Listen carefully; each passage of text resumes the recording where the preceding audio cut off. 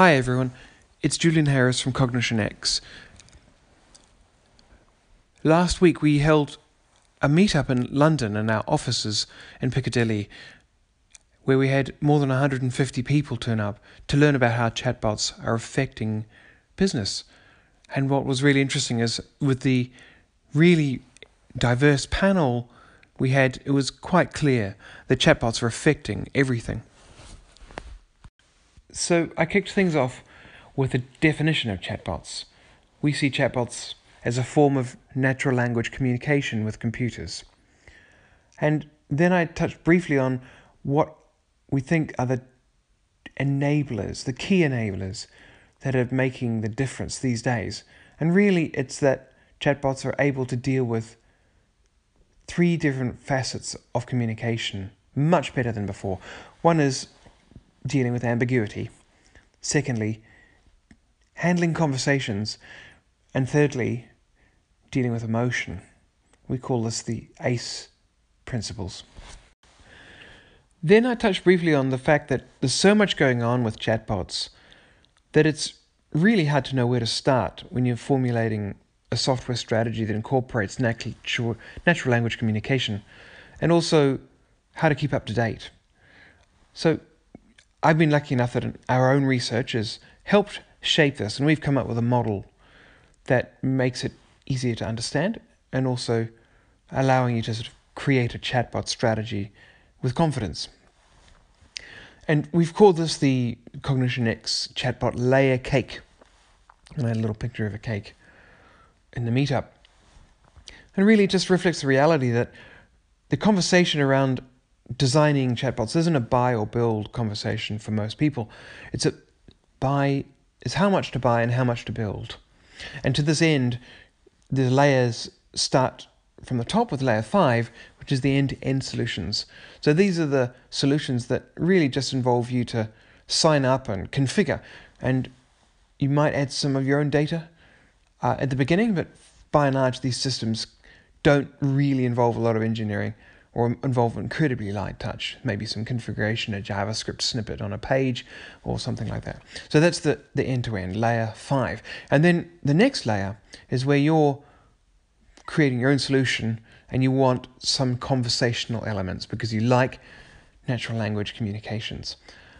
And to that, we've called level 4 the conversation design layer. And there's lots of software that allows you to design a conversation and then have tools for your business team, the operations team, to evolve and take feedback and change things without really needing engineering too much. And this is really valuable because it speeds things up and also reduces the skill set liability for the continuous improvement loop.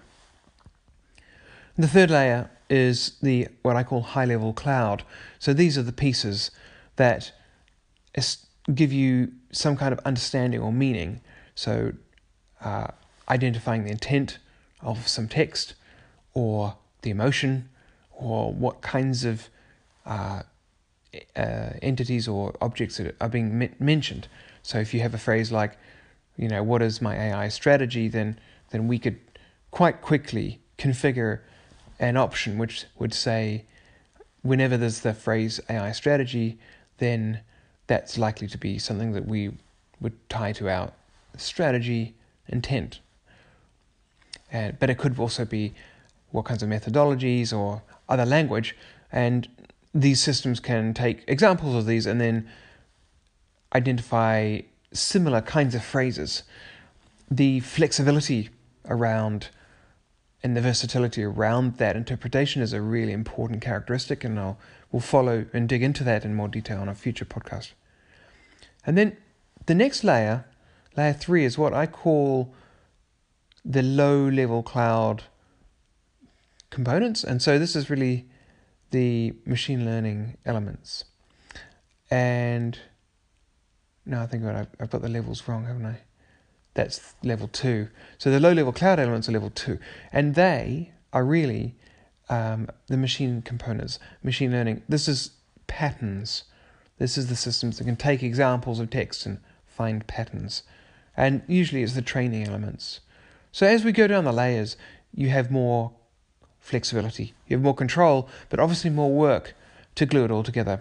Level 2 is really still about cloud, so all the infrastructure is in place, but you still need to do lots of wiring. There's no context, and there wouldn't necessarily be a lot of visual front ends that you can use or anything. And the final layer really is level 1, and this is the open source layer. And these pieces are the underlying components that you use to assemble your solution. You provide the infrastructure, but there's an amazingly rich community of elements for software to do things like natural language processing, and there's also open source data sets that allow you to start really hit the ground running, really, instead of having to create your own data. So those 5 layers are what we're finding a very helpful model for evaluating and choosing what kind of approach to employ when designing your chatbot strategy. First up in the meetup, we had William Tunstall-Pedo, who was the creator of Alexa and the Amazon Echo. And he really gave an overview of where we are on the journey to creating Star Trek communicators and having really human-like conversations and human-like understanding. Then from the panel, we had Sharmadean Reid, a founder of BeautyStack, and Sharmadean explained how she's used chat in a number of different ways to provide a really highly engaging experience for her nail salon. So what was very interesting is that she collected a lot of chat conversations using WhatsApp for around about 6 months and used that as input into how best to engage in a more automated way. The interesting thing is that now 40% of her business is through chat. And I think the most interesting thing about Sharma's experience has been that you don't need a lot of technical understanding yourself in order to design a system that involves chat. The methods can be very low tech, and the initial experience can be very basic. Testing chat can just involve people. Don't need any visual design skills in the way that you might have when designing a visual interface. Then we all had some really interesting insight from Steve Gill, who works in HR operations in EY. So EY has 250,000 people, and they had an interesting experience designing chatbots to help different parts of HR performance. So chatbots are affecting internal operations as well as how you can design customer experience. The most interesting thing for me that Steve talked about was that, first of all, there's clearly a latent demand for conversational engagement. The engagement they got was off the charts in terms of the number of people who used the system. The other thing that was really interesting was that when you have a chat interface where you are allowing people to type text, they will persist in entering information that's not related to the process. So even deep in the heart of some HR performance management component, people were asking about the weather. And so they first tried to fend this off and say, yeah, this isn't a weather app. But after 400 or 500 of these requests, they decided, let's just provide the weather. So they didn't build a weather function, but they did link to the weather channel. And I think this is something that people need to acknowledge, that chat really is a different way. Fundamentally, nothing new here. If you provide an interface, that interface should guide people as to what's possible. And if you just have an empty text box, they will try everything. I think the final thing I got from Steve was that, and I'm getting this message from a lot of designers of chatbot solutions, is you can start quite cheaply and you can iterate. And you need to iterate based on the feedback and how people engage, because you don't really know how people are going to use it. Then we also were lucky enough to have Sagar Gupta, the founder of Ally Chat. So Ally Chat is a social enterprise chatbot to help people at really important parts in their lives where there's a risk of them losing homes. And so the interesting insight that we got from Sagar is that you can really make a meaningful and sometimes life-changing difference with chatbots by acknowledging that chatbots are often a better way for people to access information than conventional means, and in this case, Google and GovUK websites. So his business is bringing a new way of accessing this material. The material that's already there. People will find these walls of text on the pages hard to understand. They may misinterpret them. And his Ally Chat is contextualizing and guiding people to focus on the right information.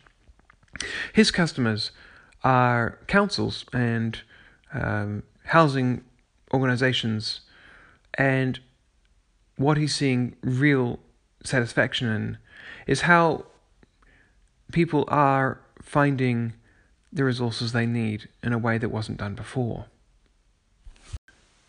We also had Guy Gadney, the CEO of Charisma. Charisma.ai is a character design system. And really, the message I got from Guy was that when you're thinking about bots, you need to think about them as characters, and they need to have a story. Stories, for those Blade Runner fans out there, are what gives meaning to a personality. And Charisma is a tool for people to construct a character, and not just a bot or a persona, but a real character, and the value that that offers. He had an interesting anecdote about how brands have a new opportunity for building a persona or a character, but that it's not a traditional skill, and it really is. A lot of people are very lost. They really don't know how to design a persona brand, a character that represents your brand. I think another theme that came up a lot in the meetup was the role of conversation in design, and in fact this needs new skills. So if you're thinking about a chatbot team, then we had Aldous Birchall from PwC sharing his experiences, and Aldous and other members of the panel and also the audience were reflecting on the fact that there's a really interesting creative opportunity for communication, and the role of textual communication and the skills behind it is actually not necessarily the same as what you currently have. And you can actually draw from expertise in other fields. People are doing marketing, communications, if they're writers, if they're actors. These kinds of skills are going to be really substantial contributors to a rich chatbot story. More than ever, the language that you use is critical. And Sharmadine touched on this as well, how you want to deal with the edge cases. And actually so did Dr. Danica Damljanovic from Sentient Machines, and how you need to be consistent, not only with when things work, but also when things fail. So to wrap up, I wanted to thank you for listening, and I really wanted to thank the speakers for their contributions. They really made the evening. And the final word I wanted to say was that the problem that we've seen of where do you start and how do you keep up to date with what's going on in the chatbot industry is something that Cognition X is offering an answer to with its monthly research subscription. So if you go to research.cognitionx.com, we have a subscription is offering there. And so this is our first podcast. Do let us know what you liked about it and what we can do better. Until next time, thank you for listening. This is Julian Harris from Cognition X.